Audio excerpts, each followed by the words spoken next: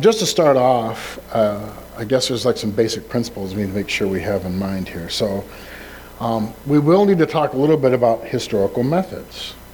So, yay, foundations of the church. And the question here, of course, is why does history matter? And of course, for many, many students, I find that history is not their favorite subject. It's not something that they're really into. Of course, they make them take it in school. But there you see Abraham Lincoln with his boombox. That was his favorite boombox. It would play hip-hop music and things like that. Of course, what is this picture of Lincoln with a boombox? It's what we call historical anachronism. Historical anachronism. What? What kind of a phrase is that? Well, historical anachronism is something that doesn't fit. So you see Lincoln with a boombox and immediately you recognize something's wrong. Unless you have no knowledge of history. You don't know that's Lincoln. You don't know that he lived in the 1800s. You don't know that boomboxes didn't exist in the 1800s, all these other things, right? But if you have any knowledge of history, you know the picture's not right. This is why history is important. You know, we don't think about history, and often, like I said, kids will complain, but history is literally everything. Like, it is everything. It is everything that you do. It is everything that you are. It's how you look at the world. You know, the reason that you're here is because of history.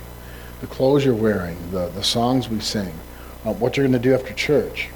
These are all based on history, and we have like a private history, things that have affected our lives, that have brought us to where we are at this point. The way we live, the habits we have, are all based upon historical events. And of course, in class, what you're studying is kind of a more global history, right? The history of the United States, the history of the world. And why do we do this? Well, the first thing is history gives us an understanding of why things are the way they are. Like in this church today, the women and the men are sitting near each other.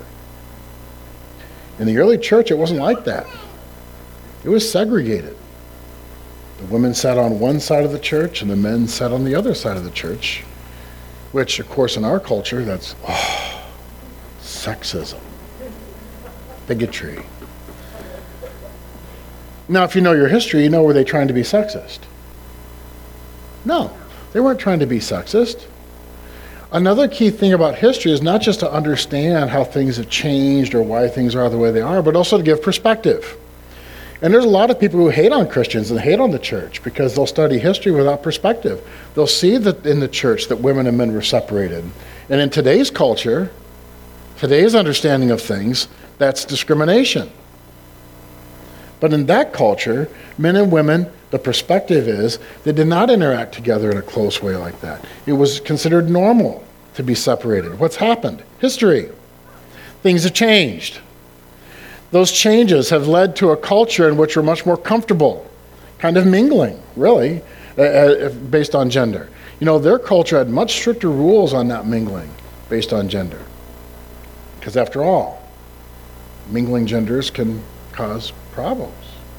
If you watch the news, you know, I'm not against genders being around each other. I think it's fine. I'm part of my historical culture.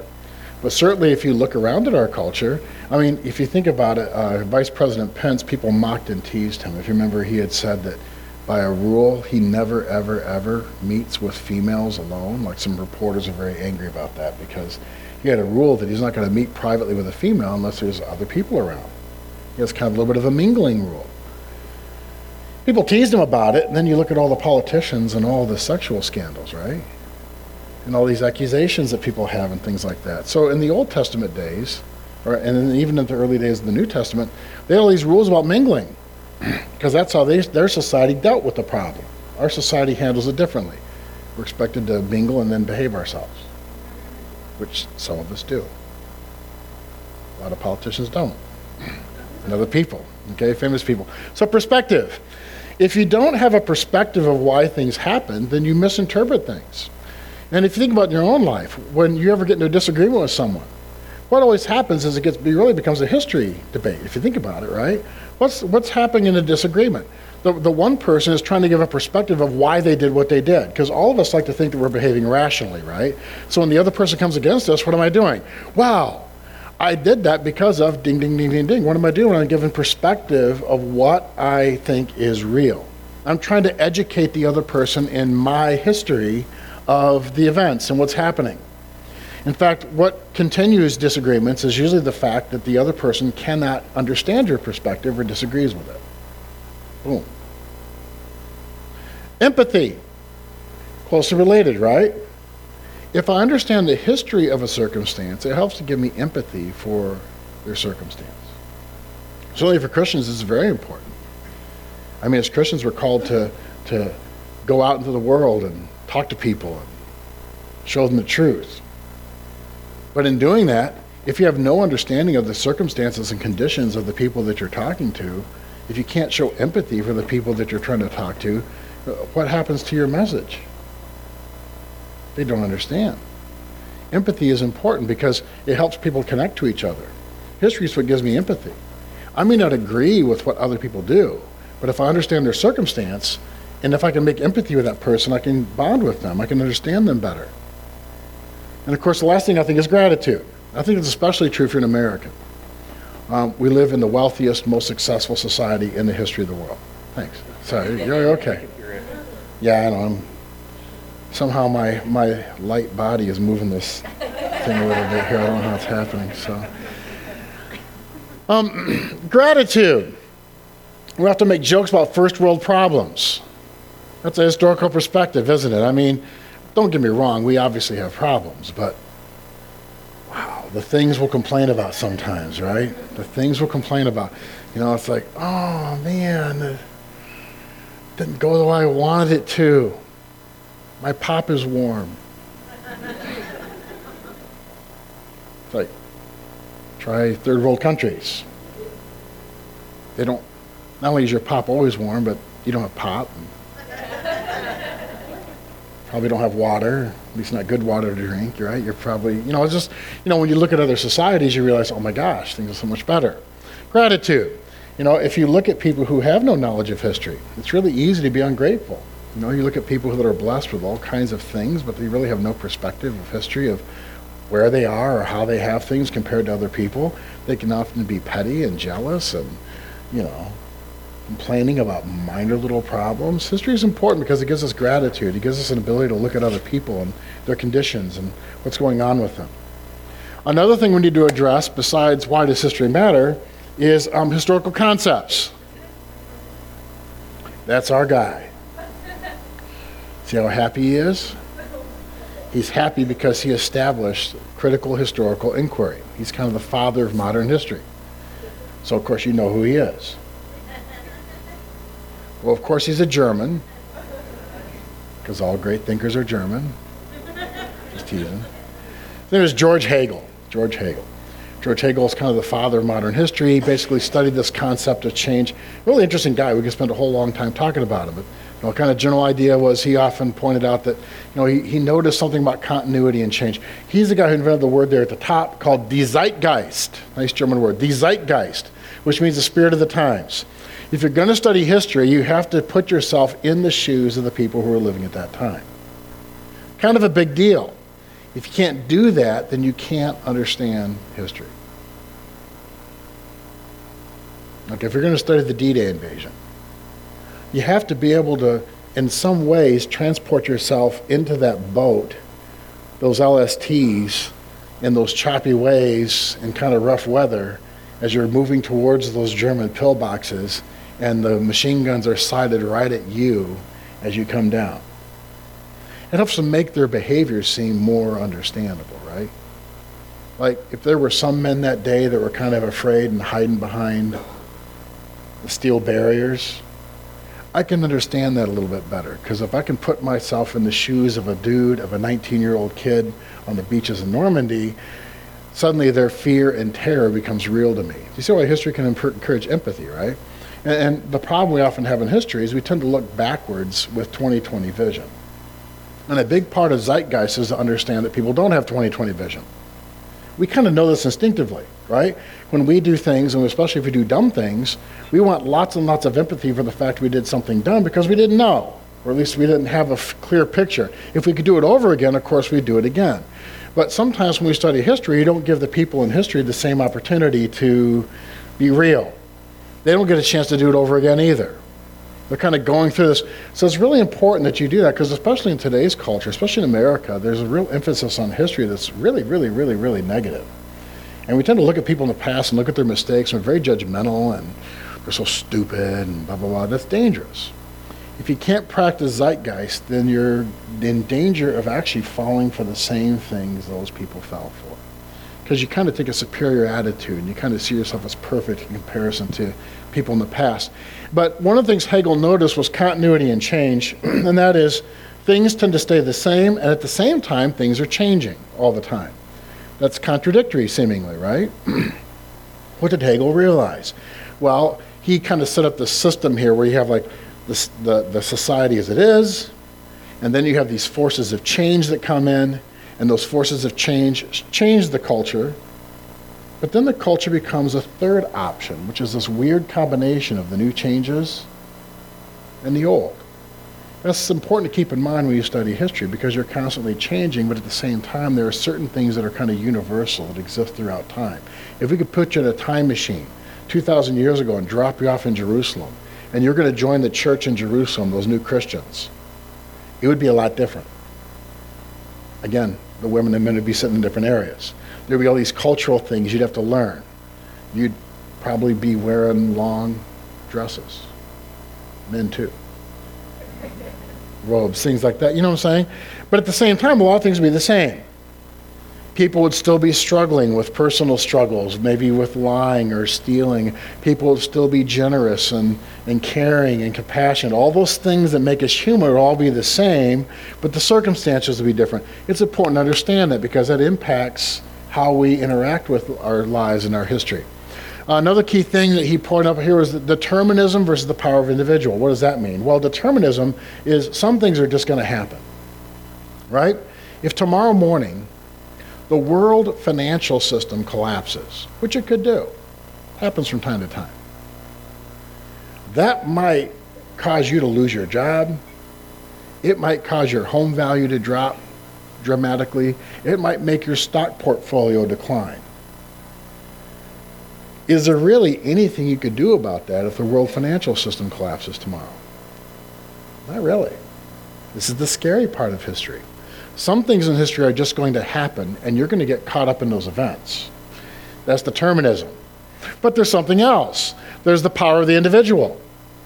We do know that even though certain things are going to happen, individuals make a difference. I had a picture of Abraham Lincoln holding up a boombox. You do realize America's fortunate that Abraham Lincoln was president at that particular time in history. The fight over slavery might have been something that was probably going to occur at some point no matter what, right? Slavery was an issue that had to be resolved. In fact, that's how Lincoln talked about it. He talked about like a storm that was coming. He even mentioned God, like it was a divine punishment on this country for the sin of slavery. And yet, can you imagine? Just imagine some presidents you've lived through. And imagine if they were running the country during 1860 to 1865. The Civil War might have turned out really differently. I mean, Donald Trump, Barack Obama, any of them, right? Well, would it turn out differently? If those men had been in charge during the Civil War, things would have gone very, very differently. It would be huge, right? It'd be very different. And I'm not saying it'd be good or bad. Now, obviously, based on your personal prejudices, you would probably assume if that person was president, the Civil War would have been a total failure or whatever, or it could have been better. But it's different because of people. You have the power to change your condition, right? If the world economy collapses, you might not necessarily be in the worst possible conditions. It always amazes me how many businesses in America today that are phenomenally successful, such as Myers, started during the Great Depression. It's the Great Depression. No one has money. What does Frederick Meyer do? He just kind of goes almost like a door-to-door thing on his own, just selling some fruits and vegetables and stuff like that, and it turns into Myers. An individual who changed the circumstances in which he was stuck in. Right? So determinism versus the individual. And then the good with the bad. You need to keep in mind, this is a tough thing for us. We always tend to interpret history as always good or always bad, right? Columbus is a hero or Columbus is a villain. Hitler is a villain, Hitler's not good. But here's the crazy thing. Were there many people that benefited and flourished under Hitler's leadership? Yeah. German unemployment was like 20, 30% when he came to power, and then it went down to zero. And there are many Germans that loved Hitler, and they loved Hitler because their situation was getting better. What? I'm not advocating for Hitler. I'm taking an extreme situation, and what I'm trying to show you is, even in something like Nazi Germany, some people were prospering and doing well. You got to keep that in mind. Because if you're unwilling to accept the fact that someone as evil as Hitler could have had a leadership in which some people prospered and flourished, then you can't understand Nazi Germany. See, it's not like Hitler is all by himself. See, we watch these movies, right? Like you watch Star Wars and stuff like that, and you got the Emperor, and the Emperor is completely evil, and even his closest associates are terrified of the Emperor, and no one will talk to the Emperor. That's how all these movies are always portrayed. That's not real. Look at the history of dictators and leaders. They have crowds of millions cheering them. See, we like to create evil in the sight of, this one evil person we can focus all of our hatred on, but also, in a way, it's kind of like a cheat, right? Like, well, none of us were involved in it. It's just the evil guy's fault. No, there's millions of really nice, middle-class, average Germans that were, cheering him. Heck, there was thousands and thousands of Americans that were cheering Hitler. None of them will admit that after 1941. But there's a lot of Americans who supported Hitler. Got to keep that in mind. The good comes with the bad. I totally hate communism and socialism, if you know me at all. But if I'm going to study communism and socialism from a historical standpoint, clearly it offered something to some people. In order for it to succeed and spread the way it did, someone's benefiting. Someone's seeing it as a positive good. This is going to make things confusing sometimes, because the good often resides alongside the bad. As you know in your own life, there are situations you've probably had that were probably not comfortable or good. And yet out of that came good things.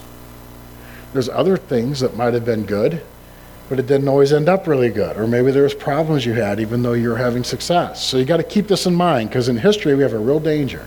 We like to try to just make it all good or all bad, which is a poor perspective, by the way. And then finally, the ultimate goal of history is to achieve truth.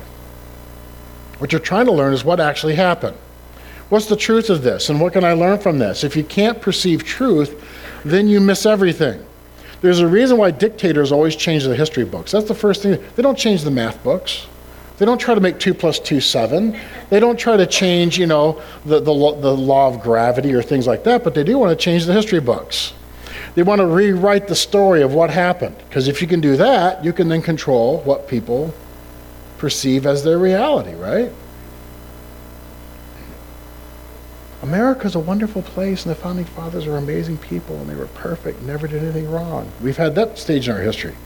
Now we're kind of in a different stage of history. They all stink. We should tear down all the monuments to Thomas Jefferson, and they would never live. They owned slaves. They're terrible. They're horrible people. But I just get done saying, the good exists with the bad. But for most people, that's not how they interpret history. So we need to keep this in mind. Why is this important if we're talking about church history? Because a lot of people today believe the church is a waste of time and people should not be investing in church. That's why we're doing church history, right? It is valuable.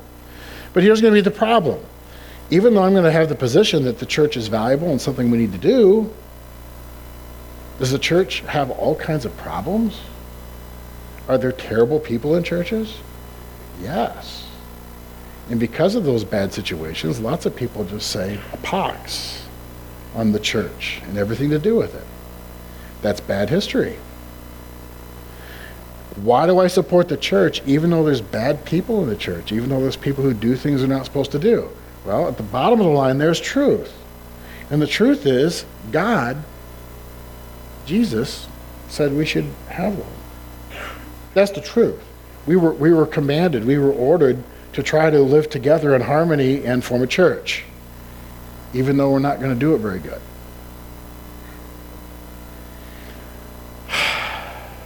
So even though maybe you didn't brush your teeth before church, I'm going to have to get close to you and smell that bad breath or whatever, or you didn't put on deodorant, I've been commanded to try to make this happen, even though it's not going to be easy, even though it might not work all the time. The truth is important because the truth is what underpins all these things. If I know what's true, then that gives me a direction to go.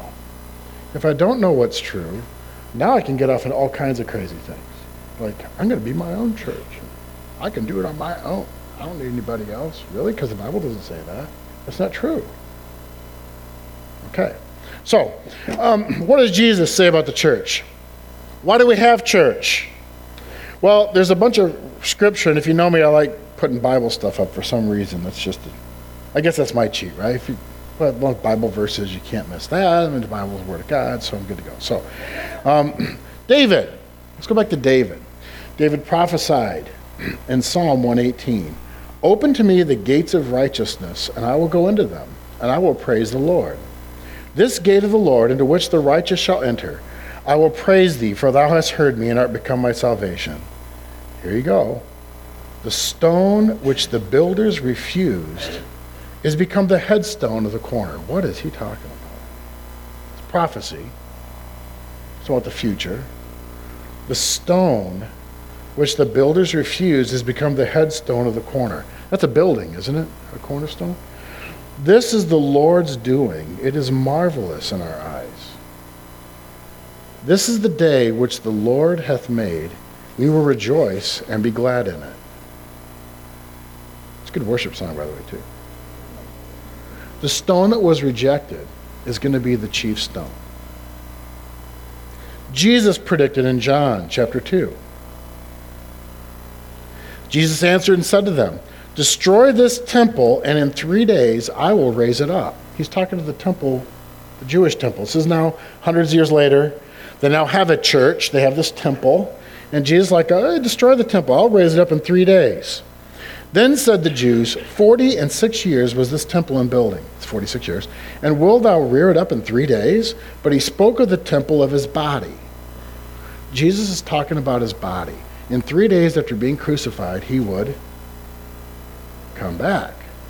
Just to communion. This is important. The Jews had come to believe that the church was the temple, the building made of stone and wood. And Jesus is saying a new thing, which is, I'm the temple. Got to make sure, I'm trying to make a line for you here, okay, no timeline.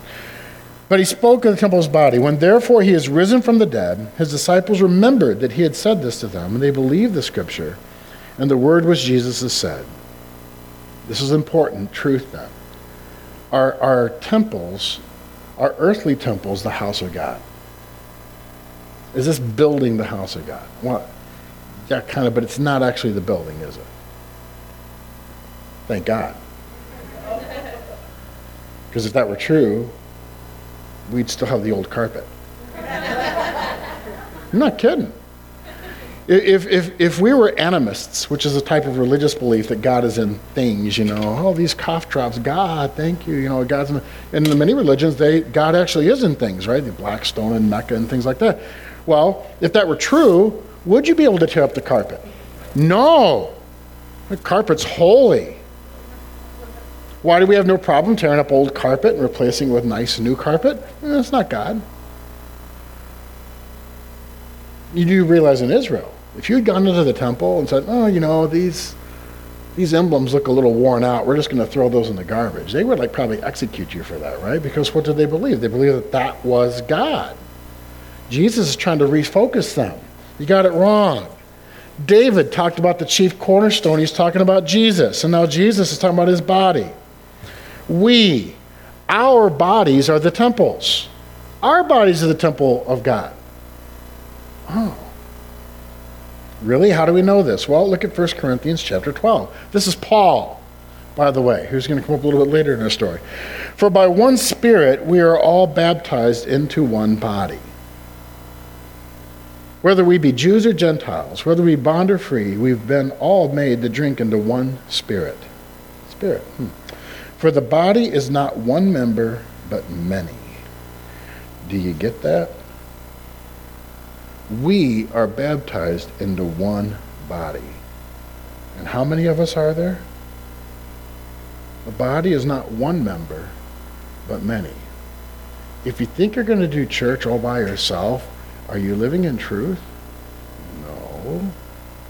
What's it saying? We're not one member, we're many. If the foot shall say, because I'm not the hand, I'm not the body, is it therefore not of the body? You can have church on your own. Is that real? Are you going to be your own little hand? Now, if you're in the Addams family, right? They get the hand that goes around, crawls around out of the box and stuff like that. I guess maybe, right? But of course, that's fantasy. If the foot shall say, because I'm not of the hand, I'm not of the body, is it therefore not of the body? If the ear shall say, because I'm not the eye, I'm not of the body, is it therefore not of the body? If the whole body were an eye, where were the hearing? If the whole were hearing, where were the smelling? But now has God set the members of every one of them in the body as it has pleased him. And if they were all one member, where is the body? But now are there many members, yet but one body. And if you've read the Bible at all, you know this is true, right? You know that you've heard this many, many times. How could you possibly read this scripture, which talks about all of us being different parts of one body, and then conclude you're going to do church on your own? It just doesn't make any sense. But now are they many members, but one body. And the eye cannot say to the hand, I have no need of thee, nor again the head to the feet, I have no need of you. Nay, much more those members of the body which seem to be more feeble are necessary. Thank God for bile ducts. All that green nastiness that comes out of your liver. And when you don't feel good, it kind of, boom. If it weren't around, can you imagine how miserable your body would be all the time? Awful. Those members of the body which we think be less honorable, upon these we bestow more abundant honor, and our uncomely parts have more abundant comeliness. For the comely parts have no need. Comely meaning the pretty parts, right? The nice parts of your body. But God has tempered the body together, having given more abundant honor to that part which lacked, that there should be no schism in the body, but that the members should have the same care one for another. Truth. Should we be setting ourselves up one more important than the other? What's Paul saying? No. Just because some people in the church have to do things that are important that aren't very exciting, they're just as important as the people who are up on the stage and doing all the cool stuff, like talking about church history or whatever, right? There is no difference. They're all vital. Whether one member suffer, all the members suffer with it. Or one member be honored, all the members rejoice with it.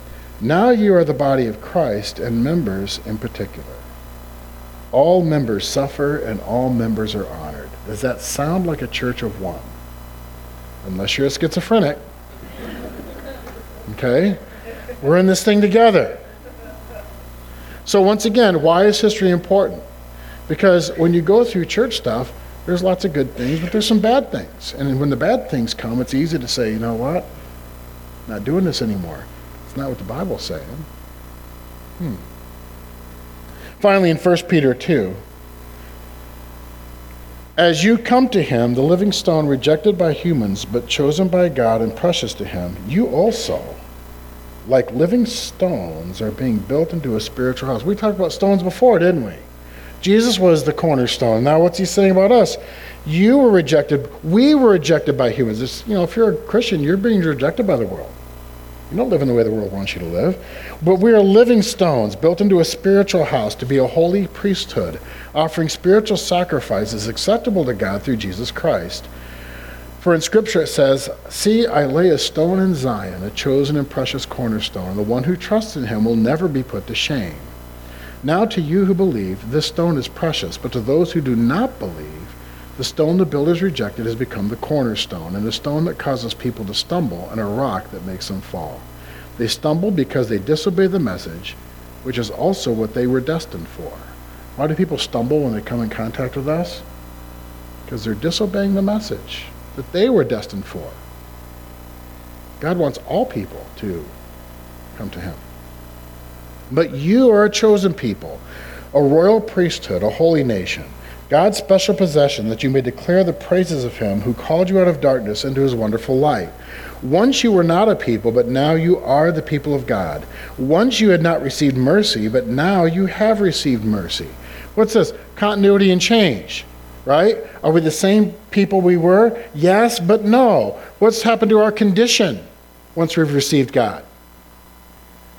We now receive mercy. We now are in light. We weren't just a people wandering around, but now we're a people of God. That's why we need to be in church.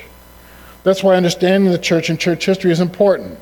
We're the stones of the church, just like Jesus was. He's the chief cornerstone, right?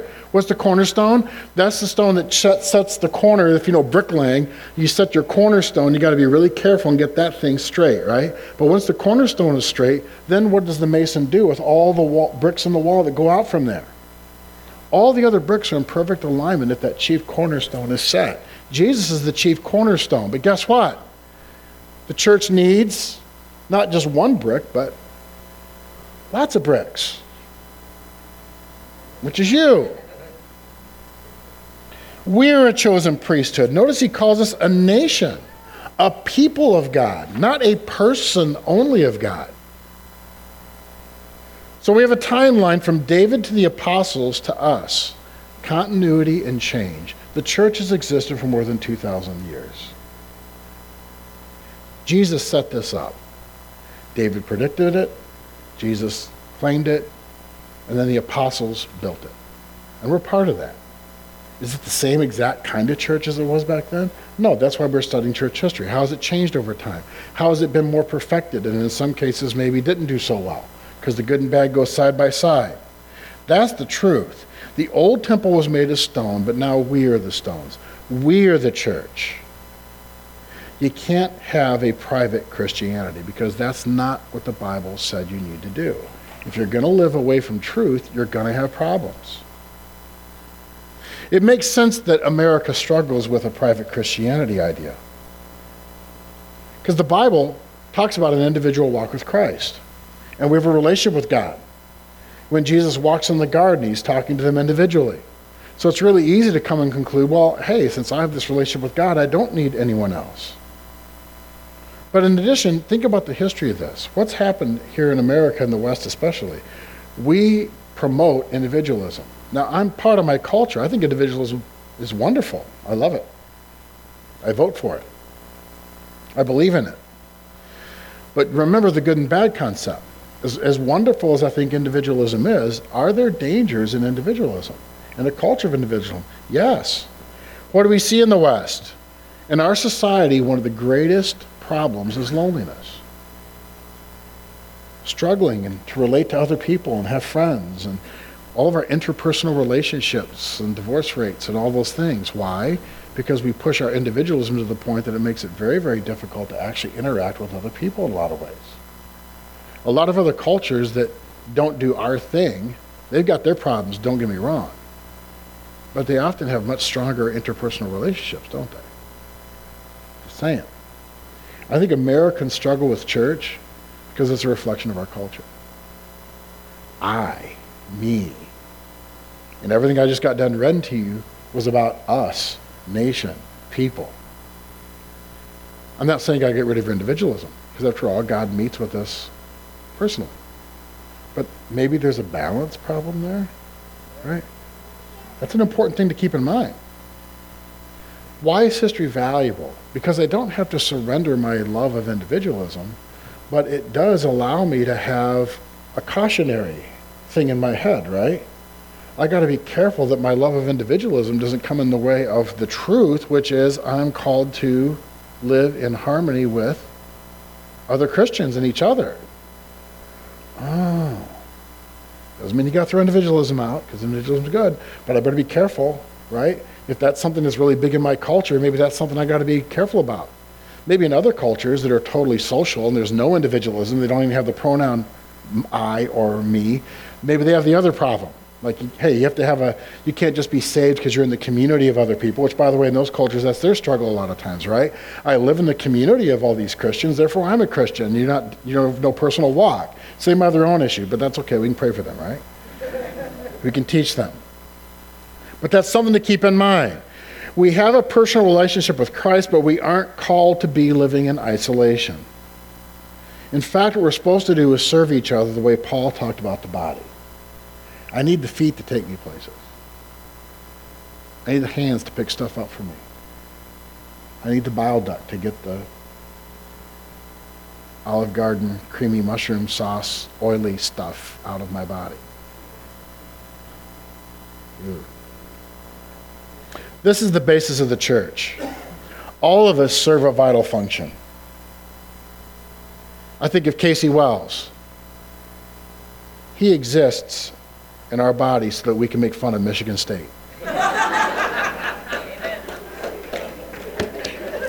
Ben Poxon. Every week Michigan State loses, I can feel so much better about myself because I can tease Casey. And there's Amber with him. And of course, clearly in the body, Amber's purpose is to comfort Casey when Michigan State loses. Yeah. I'm just teasing. My job is to tease Casey. See, that's how these things work. I'm being bad. Okay, sorry. There's a Jewish tradition about the church, by the way. There's a continuity. We go all the way back to the Jewish tradition. We don't have temples. We're not sacrificing lambs or things like that. But there's a lot of traditions that we've kept, a lot of continuity. The Jewish church is the basis of our church. Because after all, the first people who got saved were Jews. They didn't know how to do church, so they tried to do church in ways that they were familiar. You know, the idea of the Old Testament. The biggest chunk of your Bible is the Jewish Torah, which is the basis that we use for the New Testament. The idea of covenant, that we make a covenant with God. Maybe not the same exact covenant Abraham made, which we've talked about in this church, but we certainly believe we're a new creation, that our act of salvation is a new covenant with God. Our ethics and our morals, what's right and wrong, come from the old Jewish church. The idea of redemption, that I used to be this, but I can now be this. All of these things are gifts given to us by the old Jewish church. We don't reject the Jewish church. We incorporate so much of what they have. The first Christians, remember, were Jews. So how did our church begin? Because we're not considered a Jewish church. Change. We have this continuity to the old Jewish church, and yet we're not the same. There's been change. Well, when did this happen? In Acts chapter 2. In Acts chapter 2 is the day of Pentecost. And that's when the moment where what we think of as our Christian church began. And when the day of Pentecost was fully come, they were all with one accord in one place. And suddenly there came a sound from heaven as of a rushing mighty wind, and it filled all the house where they were sitting. Change. Something's changing here. This hasn't happened before. And there appeared unto them cloven tongues like as of fire, and it sat upon each of them. And they were all filled with the Holy Ghost, and began to speak with other tongues as the Spirit gave them utterance. If you look at the Old Testament, when they built the temple, it talks about the Spirit of God filling that temple. And it'd be like this rushing wind, and the fire above the, when they're wandering in the desert, there's a pillar of fire. It's like tongues like fire. What's happened? We just read we're the temple, right? Well, it's actually happening here. The Holy Spirit of God, the power of God, was for the Holy of Holies in the old Jewish temple. Only a priest who is perfectly pure and clean could even be in the presence of that. But in those days, there was a separation there, right? The priest could walk into the Holy of Holies and be there in the Holy Spirit of God, but it wasn't actually inside of him, was it? What happens here at the day of Pentecost? We are the temple. Think of the meaning of that. We are the temple of Christ. That Spirit dwells in us. That Spirit dwells in us. And along comes Peter. A little bit further down in verse 21. And it shall come to pass that whoever shall call in the name of the Lord shall be saved. This is a new idea, salvation. I don't have to be who I've always been. You're going to always be who you are, but you don't have to be the same you. Change. You men of Israel, hear these words. Jesus of Nazareth, a man approved by God among you by miracles and wonders and signs which God did by him in the midst of you, as you yourselves also know. He's giving them a history lesson, isn't he? Remember Jesus, the guy he killed? Him being delivered by the determinate counsel and foreknowledge of God, you've taken, and by wicked hands have crucified and slain, whom God has raised up, having loosed the pains of death, because it was not possible that he should be holden of it. For David spoke concerning him. Remember David? I foresaw the Lord always before my face, for he's on my right hand, that I should not be moved. Therefore did my heart rejoice, and my tongue was glad. Moreover, also my flesh shall rest in hope. More history. It's about David and David's prophecy. They knew about David. They'd read the Old Testament. He's one of their heroes. Because you will not leave my soul in hell. What's one of the great comforts of being saved? I'm not going to hell. Fire and brimstone messages aren't popular nowadays, but it's truth. It's something we should be aware of. Neither will I suffer the Holy One to see corruption.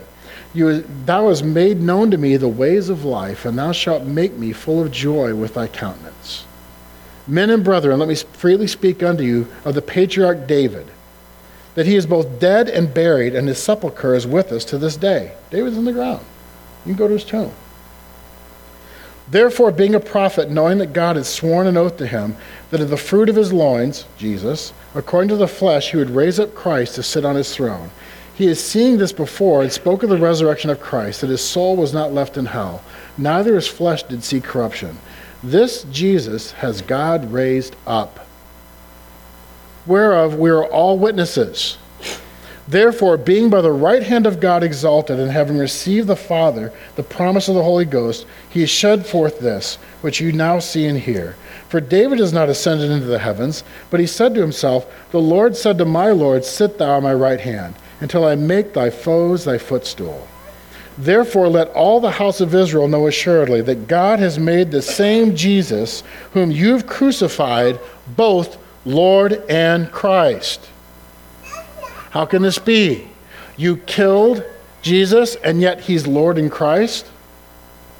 What's Peter talking about? He's filled with the Holy Spirit at this point when he's talking about this, right? And look what happens when he's filled with the Holy Spirit and he brings this truth to them.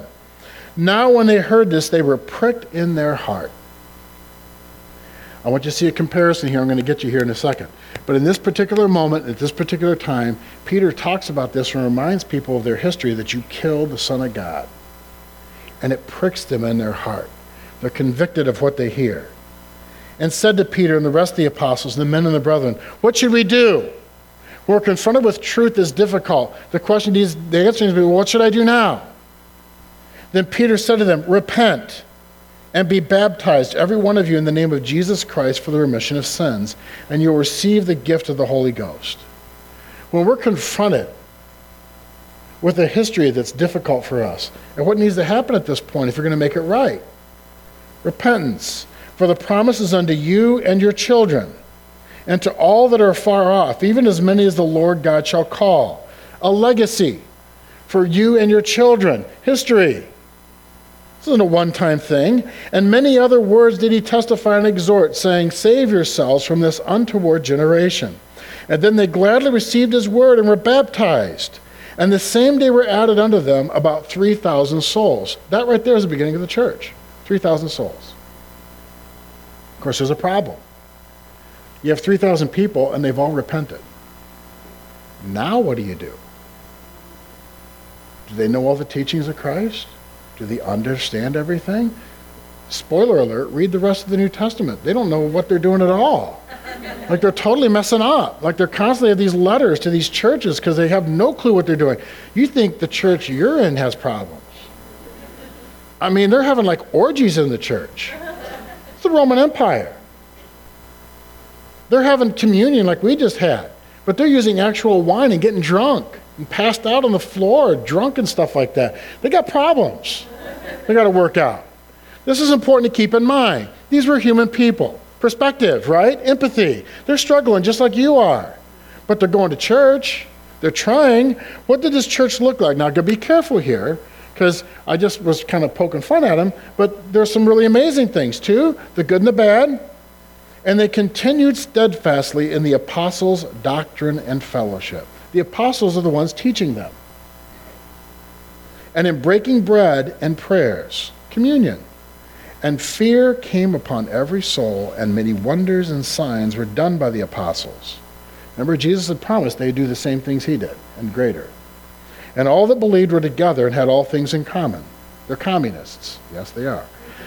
And sold their possessions and goods, and parted them to all men, and every man his need. By the way, communists will point to this. They see, Of course, be careful. Is that the government doing this? No. These are individuals serving each other. In a way, my body is kind of a communist organization, right? I mean, my blood is circulating and the different cells are serving each other. Of course, political communism, which I like to poke fun at, would be like somehow, I guess we're going to merge my body with yours physically, or no? Like if you ate, the food somehow came to me, right? No, that'd be weird. Okay, but that's Marx. So, and they continuing daily with one accord in the temple, breaking bread from house to house, and did eat their meat with gladness and singleness of heart, praising God and having favor with all the people. And the Lord added to the church daily as should be saved. So basically, people get all hung up on them sharing possessions. What are they doing? They're serving each other. What should the model of a church look like? It's a group of people that are in harmony with each other, that are trying to serve each other. Is it going to be perfect? No. And you got to be careful here because you're talking about this, and a lot of times modern people look back at the old church and, oh, the old church, they did it right. They did. They're doing miracles. They're doing wonders. They're doing signs. They're serving each other. But I warned you, you read the rest of the New Testament, they also had problems, just like we do. You need to realize if you're going to be in a church, the good and the bad is going to come alongside each other. Obviously, we don't accept the bad. We're trying to fix that part, right? That's where repentance and stuff like that comes in. But they're both real. The salvation of Christ and the power of the Holy Spirit is the beginning of the church. What is the basis of the church? The salvation of Christ and the power of the Holy Spirit. Without the power of the Holy Spirit, you don't have the ability to do church properly. You're just a building. It was the Spirit that filled the temple that made the temple holy.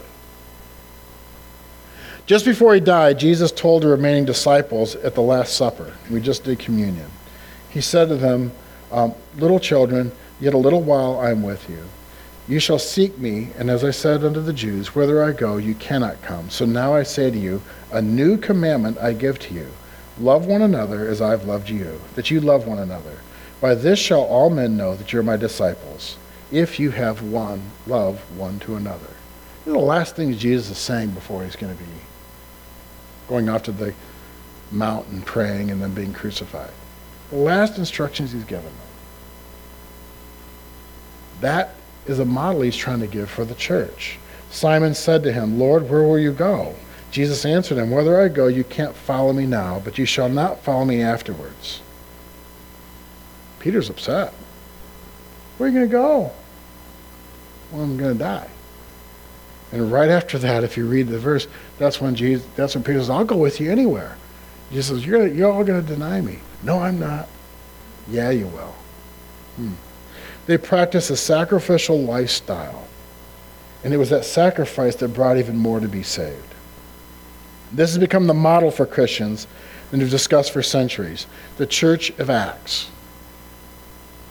Sometimes make this a contradiction with the modern church because we don't always look the same as that church. Well, maybe in some ways we do need to be more like the Church of Acts, the way we give to each other and things like that. But they weren't perfect. In fact, I would argue we probably do a lot of things better than they did. We're not getting drunk during communion. That's a plus, okay? We're not having orgies in the church. That's a plus, okay? We do some things better. So don't be too hard on yourself. One of the dangers in history is you tend to idolize things sometimes. If you only look at the good side and not the fact that good and bad exist together, you can idolize things, and that's dangerous because you start remembering a history that didn't even exist. You start feeling guilt because everyone else in the past was always so much better than you. Kids hate that when old people talk about the good old days.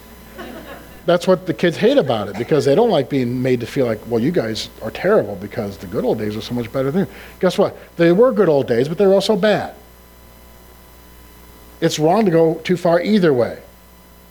And one last thing I want to finish with here is another reality, a truth that we need to be aware of, and that is persecution. Rachel's mentioned frequently that you have to take up your cross. So in this brief time we have to talk about church history, this is how the church was founded, but you should also know the church was founded and almost immediately there's persecution. And Jesus told you this would be the case, right? The darkness hates the light. They can't exist together.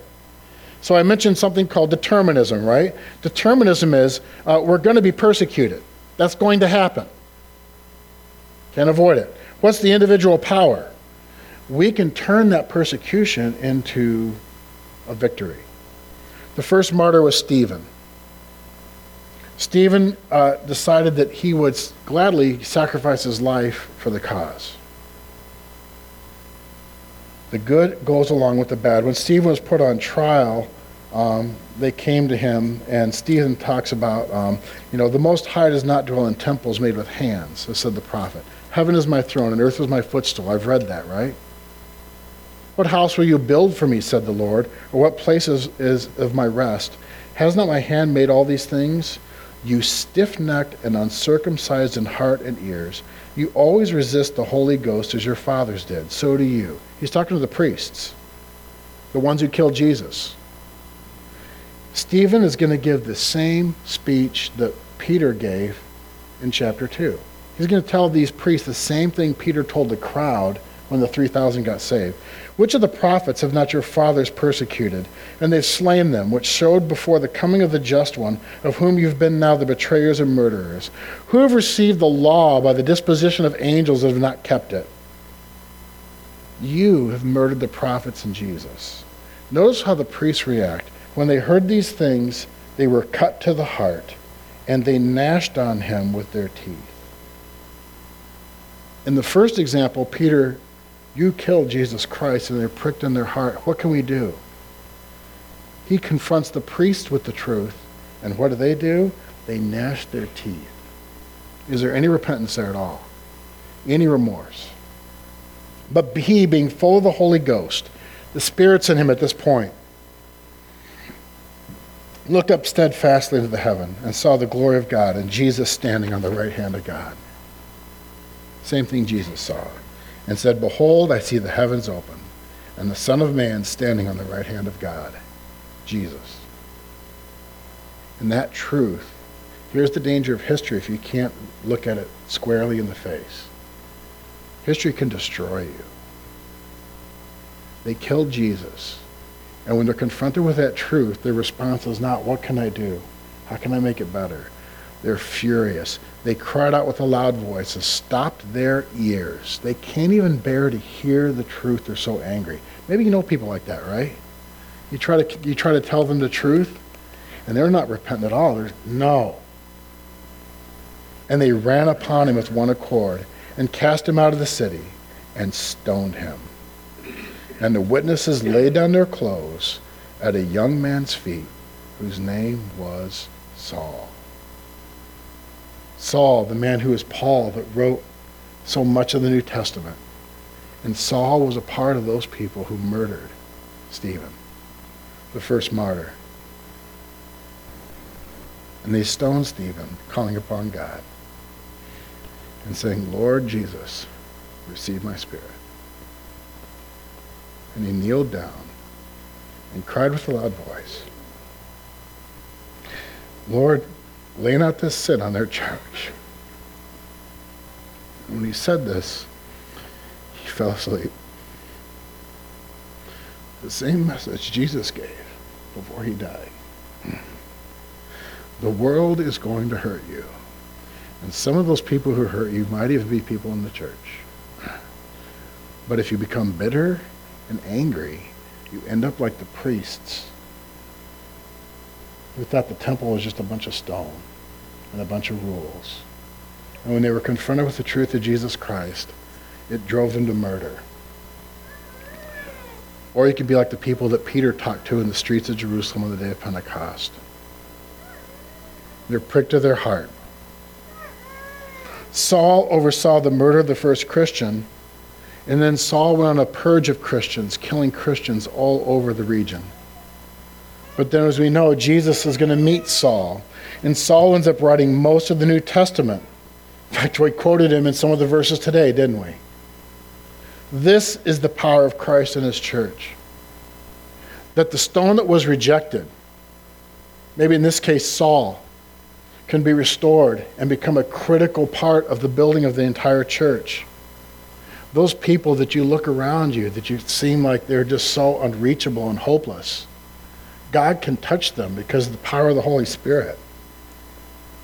Peter, who denied Christ, is the one who spoke at Pentecost and reminded people that they had killed Jesus Christ.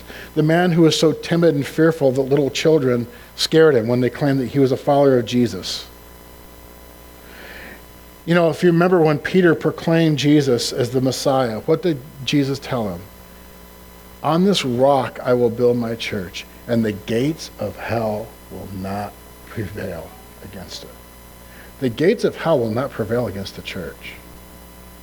You may not see the church always as that institution that you hoped it would be, but the reality is that it's based upon Jesus Christ and the Holy Spirit, and that will not be taken away. Christ can redeem anything and anybody. If he can redeem Saul, he can redeem you. You, however, are not in the realm of the flesh, but in the realm of the Spirit. This is Paul talking in Romans. If indeed the Spirit of God lives in you, and if anyone does not have the Spirit of Christ, they do not belong to Christ. But if Christ is in you, then even though your body is subject to death, because of sin, the Spirit gives life, because of righteousness. And if the Spirit of him who raised Jesus from the dead is living in you, he who raised Christ from the dead will also give life to your mortal bodies, because of his Spirit who lives in you. Maybe you feel dead right now. Maybe you've been harmed by the world. Maybe you've been harmed by the church. But the Holy Spirit can quicken your mortal body.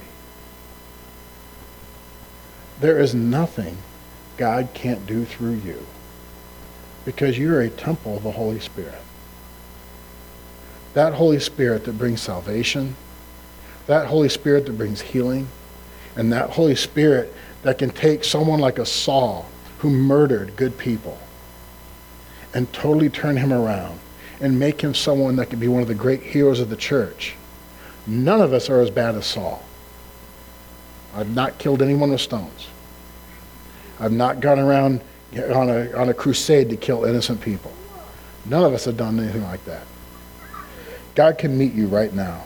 Maybe you've never had the chance to know Christ as your Savior. This is your time. So the worship team, if you come forward. Think about this from a church history perspective. We really have no other option. What's the truth? God has called us to be a church living in community and harmony with each other. We're not going to get it right. We're going to get it wrong all the time. How do I know this?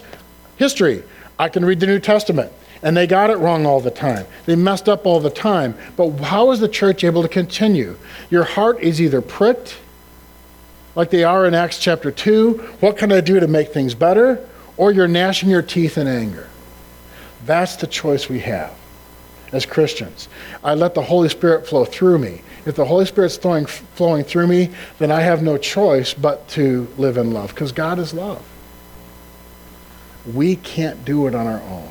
A church of one can't succeed, because inevitably at some point it's just too hard. You don't have that power to be able to live the life you want. So if the prayer team would come up, you have an opportunity right now. What happened on the day of Pentecost? Prayer, right? What can I do to be saved? What can I do to restore relationship? This is an opportunity. This is one of the things that church can do with us. Church is a place where we can be pricked in our conscience and be motivated to do better. Church is a place where we have these people with us. You have members of the body right here that are willing to be there for you and help you with your needs and concerns. Please feel free to take advantage of that opportunity if you feel like you need it. Thank you.